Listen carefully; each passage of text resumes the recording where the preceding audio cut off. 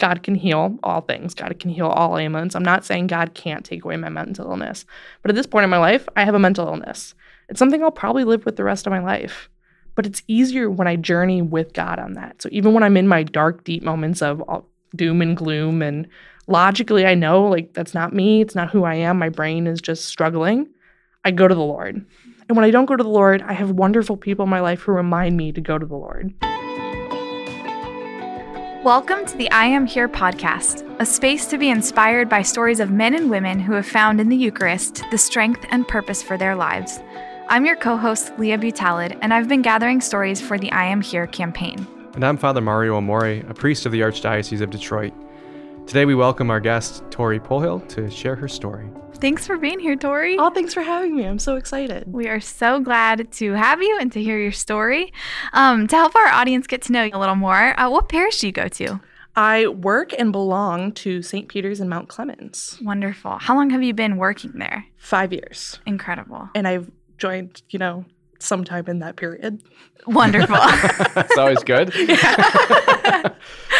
Wonderful. And what do you do there? I'm the director of youth and young adult ministries. So I hang out with middle school and high school kids and young adults, and we talk about Jesus and have a blast.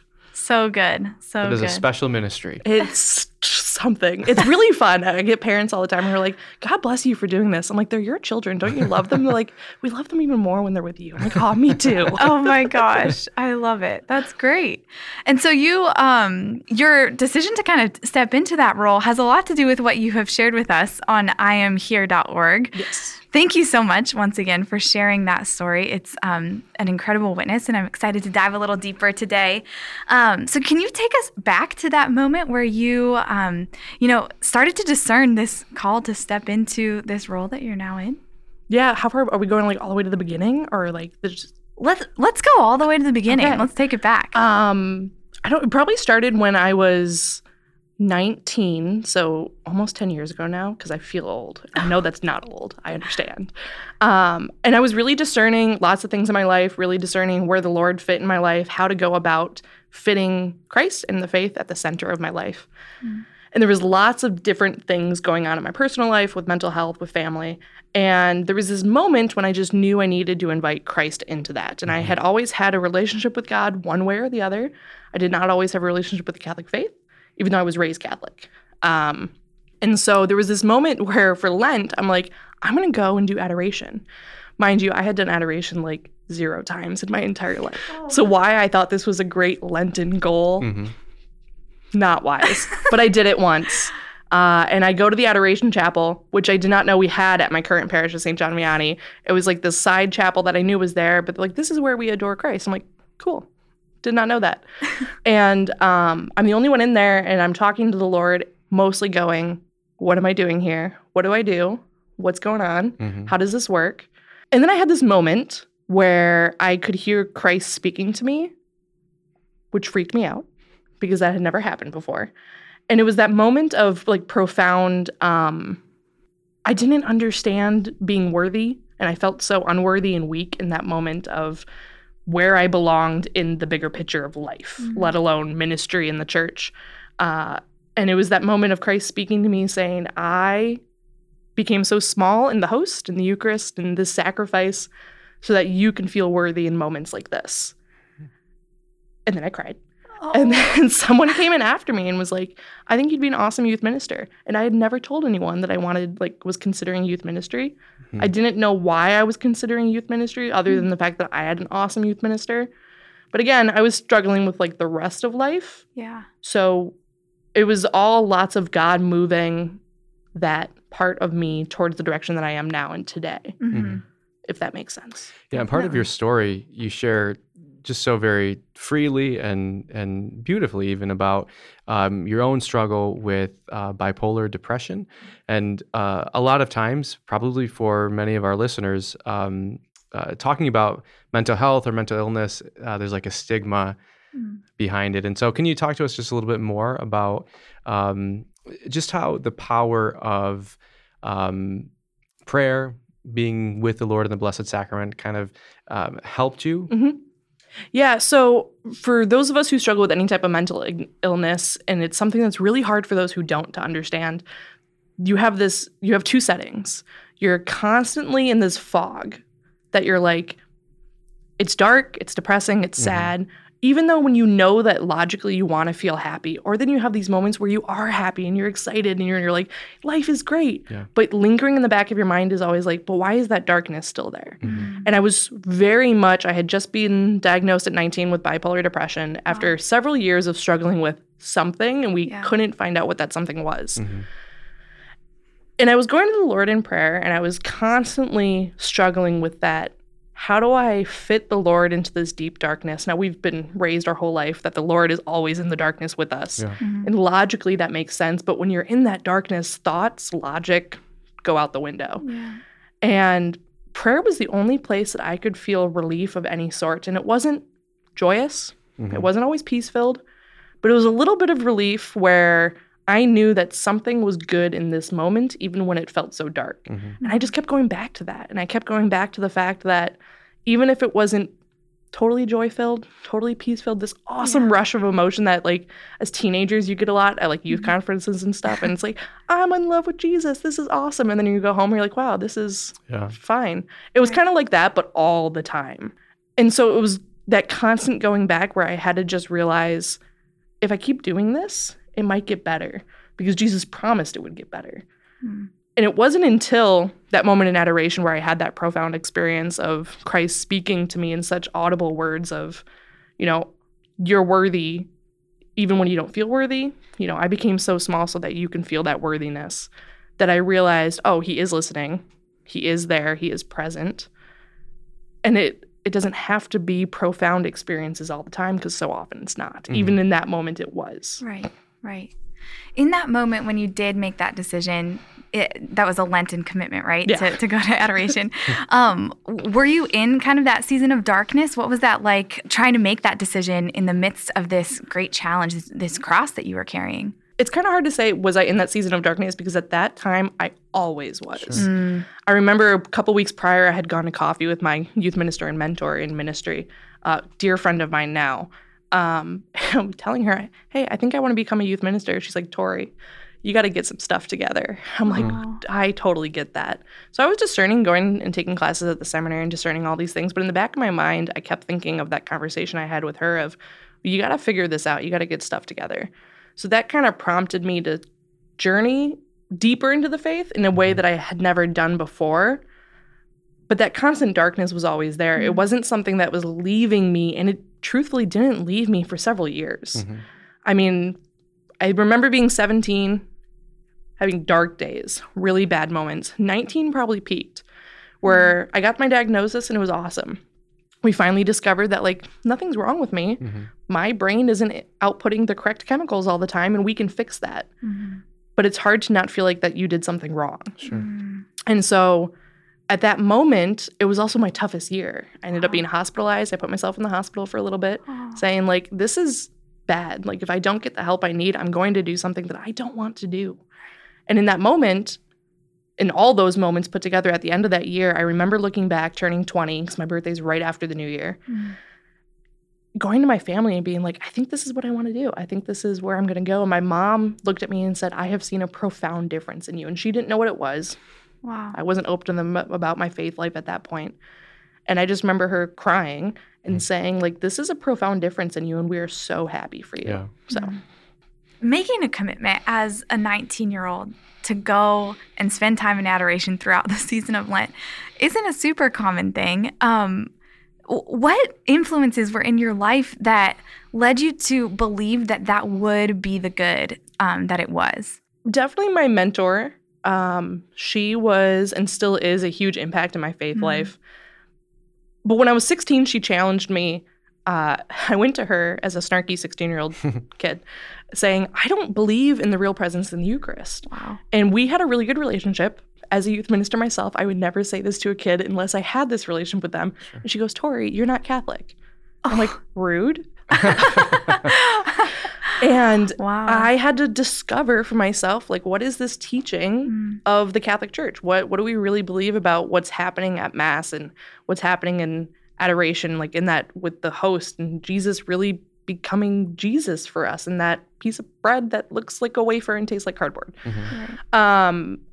So it was in doing those things that I realized I needed to do something that I had never done before. I needed to go outside my comfort zone.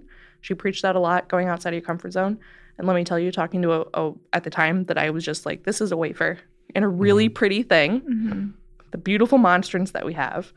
I had no idea what I was doing, but I knew I needed to do something that I'd never done before to get results that I had never had before. Totally. And I didn't realize at the time that Jesus would have done that for me anyway, no matter where I had gone. But pushing myself to do something so hard, and I failed a lot, but it was in those failures that I was able to go back and be like, I didn't show up yesterday, but I can show up today. And if I don't show up tomorrow, I'll try again the next day. And I had lots of great little insights, and most of them came from just showing up. Not profound, deep stuff that happens that one time it happened. Right. It was just showing up. Right. Were there other things that you did to kind of deepen your own belief in the real presence of the Lord in the Blessed Sacrament?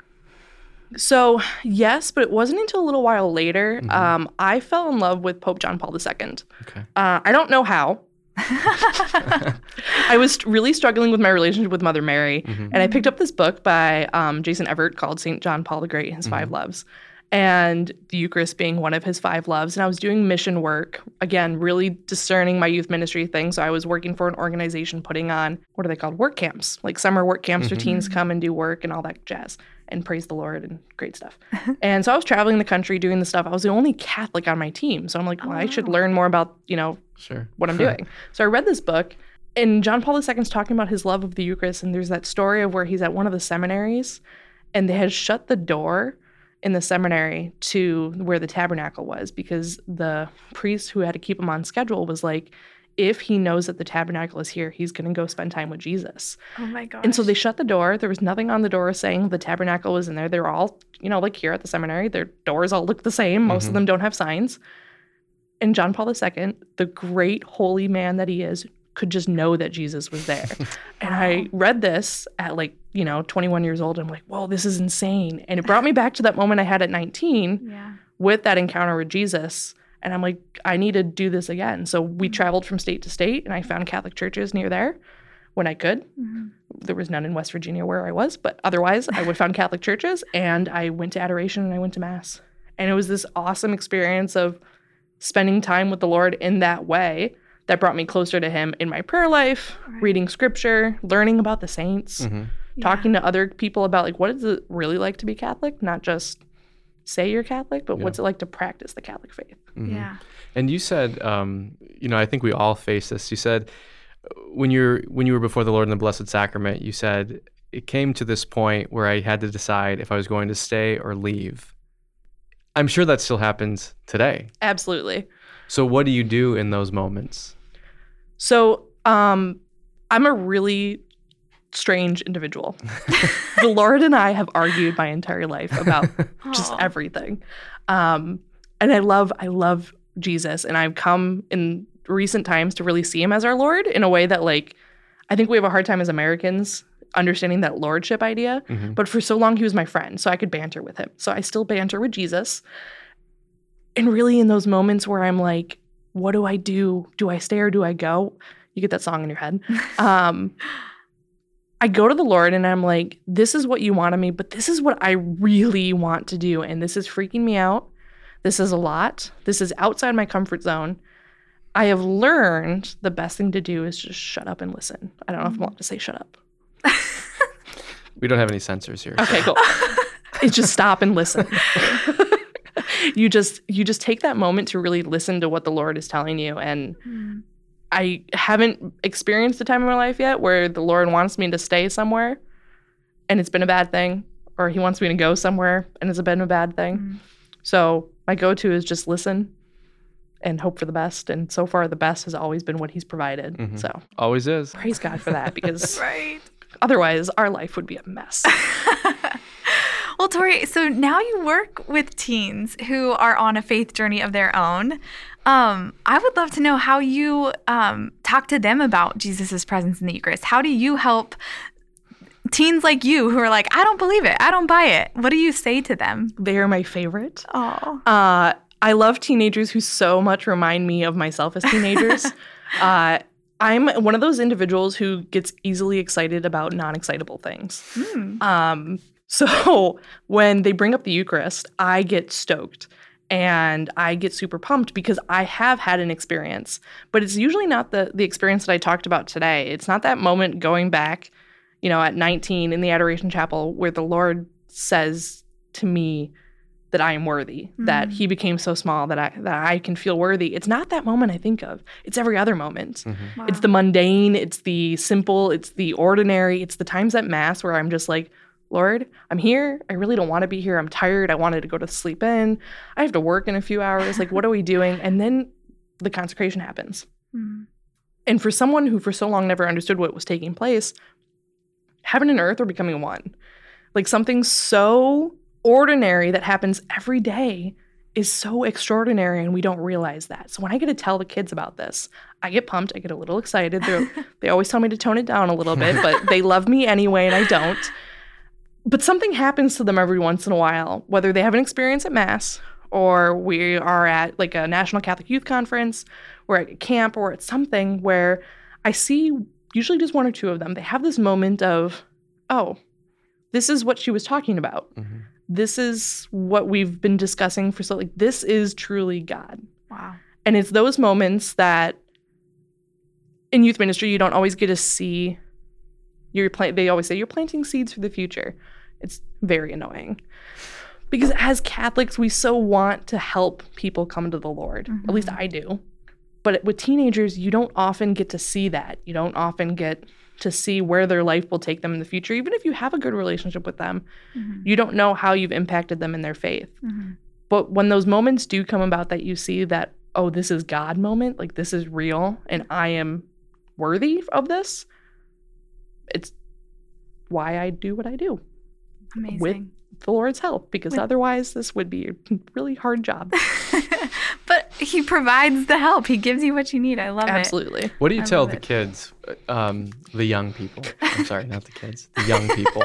When, how do you prepare them for Eucharistic adoration? Because when you go to the youth conferences or probably at certain points in the year as part of youth ministry meetings, taking them before the Lord in the Blessed Sacrament, how do you set the scene for them? A lot of them have heard my story at one point or another. I don't always share it with them every year, but every couple of years, so someone in there has heard it and they usually say it. And we have never had that profound experience where we've heard God talking. So I make it clear to them that I've only had that experience a handful of times, twice. And when I'm in adoration, I'm not looking for that. And I always try to prepare them and don't go in there looking for anything. Just go in there opening yourself up to whatever the Lord has to give you, because in that moment, he wants to give you whatever your heart desires most, especially if you've never experienced his love in that way before, which so many of our young people haven't. So many of our young people haven't really encountered the Lord in a way that profoundly changes their life. And if we set them up for something that may not happen, I feel like we're setting them up for failure.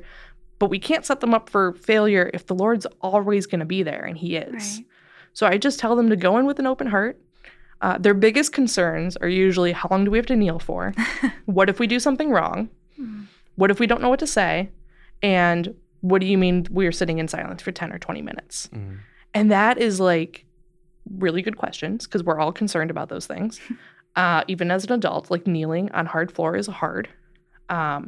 Sitting in silence is hard, and we don't prepare our young people for science. So I tell them, talk to God. Have a conversation with the Lord. Like you're talking to your friend or your neighbor or your mom or whatever. Just talk. And then take time to listen. I had one kid who put a timer on his phone on silent, but he put a timer. He's like, I'm going to talk for 3 minutes, and then I'm going to listen for 3 minutes. And it worked for him. He had a great experience. He's like, I don't know if I had anything profound. I'm like, but did you feel loved? He's like, yes. I'm that's all that matters. Yeah. You always leave changed in one way or another. Tori, I'd love to know, at this point in your life, can you share what it means to you, the fact that Jesus would be present to you, and and what it means for him to be present to you in your mental health journey in particular. What is that like, the kind of intersection between your faith and your mental health? That is a great question. I've had so many changes in the last couple of years. We had the pandemic, which was hard on everyone. Yeah. I worked a ton during the pandemic. I got engaged, got married in 2021. It was beautiful things. Thank you. So good. And it was learning. I'm still finishing my degree. I'm still working full time. I also have friends that I like to see every once in a while. I have a family who I adore. It was really hard to reconcile taking care of myself in all those different ways. Mm-hmm. Like, I want to get healthy for my wedding and for my future life. I want to take care of myself physically, mentally, emotionally, and spiritually. And I had this man in my life who now is my husband who helped me do those things. And I remember having a conversation with him, telling him, like, these are the things you need to look out for to help me in my mental health. Like, if you see me spiraling in this, like, this is bad. Like, if I start going down the deep, dark hole of all is, the world's going to blow up and everything's doom and gloom. Mm-hmm. Well, that's not typical Tori. So you might need to pull me aside. And he said to me one day that he noticed that when I spend more time in prayer, when I spend more time at church, or even when I just spend more time, I don't want to say pretending to pray, but having the intention to pray. Mm-hmm. I always have the intention to pray for at least 10 minutes a day, like very intentionally silence. But things get in the way. I have a puppy. I have a husband. Dishwasher keeps exploding. Like, things happen in life that, like, that 10 minutes can go away. But the point that he was making was that when I put my faith life first, I am a happier person. Not to say that God can heal all things. God can heal all ailments. I'm not saying God can't take away my mental illness. But at this point in my life, I have a mental illness. It's something I'll probably live with the rest of my life. But it's easier when I journey with God on that. So even when I'm in my dark, deep moments of doom and gloom, and logically I know, like, that's not me. It's not who I am. My brain is just struggling. I go to the Lord. And when I don't go to the Lord, I have wonderful people in my life who remind me to go to the Lord. And they'll remind me to get help in other ways, whether that's going back to seeing a therapist or adjusting medication or talking it out and just, like, not bottling up all the emotions that I tend to do. Surrounding yourself with people who care about you and love you, that the Lord has put in your life, has helped me prioritize not just my health, physically and mentally, but also my spiritual health. Thank you so much for sharing. I'm really grateful for those insights. Can you share a little bit about what your habit of adoration or time in the Blessed Sacrament Chapel looks like today? I imagine working at a parish, you've got the Lord close. So what is it like to, go and spend time with him in your day-to-day? So as often as I'd like to get to adoration, it's become harder recently. We're in the middle of moving, changing our adoration chapel. But I always, especially before ministry, I always spend time in prayer. I'm blessed that I work at a parish. My first year working in youth ministry full-time, I was like, I got to do this job so well. So my prayer life suffered. Turns out you really can't do ministry well if you're not praying. So I always spend time in prayer beforehand. And my favorite place to pray is usually inside the church. But we have a beautiful grotto too. Cool. And I find God most often, if I'm not before the Blessed Sacrament, in nature. So just being outside. We have this beautiful Marian grotto at our parish where I'm able to just go sit and pray and ask the Lord to come and help me serve for him, and that my words become his words, my actions are his actions. But those moments where I'm before the Eucharist are always the moments that I find joy in what I'm doing. It's really hard working with teenagers. It's really hard working with teenagers. I love teenagers. Middle school kids, awesome. Love them, adore them. High school kids, love them. It's hard because you don't always see the fruits. You don't always know if you're making a difference. And they can cut you deep to the core if they want to. Like, if they're having a bad day, they know how to ruin your life. They don't mean to. Sure. But it's those moments where I can go before the Lord and pray intentionally for my students that bring me the most joy and peace, knowing that if I'm not making a difference, I don't need to, because the Lord is. So I try to do that as often as I can, and once a week is my goal. I love it. Yeah, that's great. I think we have to have goals, Yeah. like goals for prayer, like you said. I think too, for people who work in the church, a lot of times a temptation is, I work for the church, I'm close to the Lord, like physically close to the Lord, Right.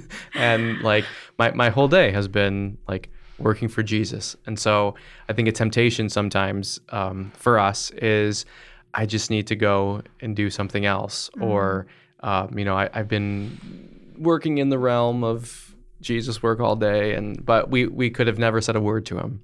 Absolutely. Or never opened our ears to listen. So I think it's just really important for us to have those goals, to take that time that we need, especially, again, those of us who work in the church, to be filled ourselves so that we can share it, and especially with the young people. Who we love. Who we love. We Deeply, do. yes.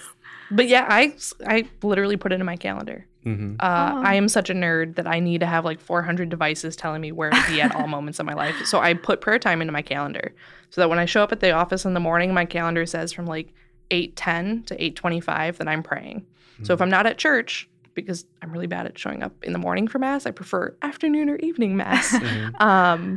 Then I pray at my desk, or I do liturgy of the hours, or I go before the Blessed Sacrament if he's available. But I have to schedule it. Otherwise, my brain's like exactly what you said, Father Mario. I've been doing it all day. Mm-hmm. I want to go do something else. Like I need some ice cream or some coffee. I don't need the Lord, but really we need the Lord more than we need ice cream or coffee. Mm-hmm. Mm-hmm. Yes, and that's a lot. We need him a lot. Yeah, yes. Because we love ice cream and coffee. Oh my goodness. Well, thank you so much, Tori, for taking us through your story and for sharing just the beauty of what the Lord has done in your life. It's remarkable and such a gift to hear, and we're so grateful that you would share it with us on iamhere.org and here on the podcast as well. Mm-hmm. So thank you for joining us. Thank you for having me. Really brave to share too. Yes. Thank you. Thank you. Thank you for listening to the I Am Here podcast. You can read and listen to more stories of people encountering Jesus in the Eucharist at iamhere.org. And we also invite you to share your story with us. I Am Here is a campaign by the Archdiocese of Detroit and Hallow app in support of the National Eucharistic Revival.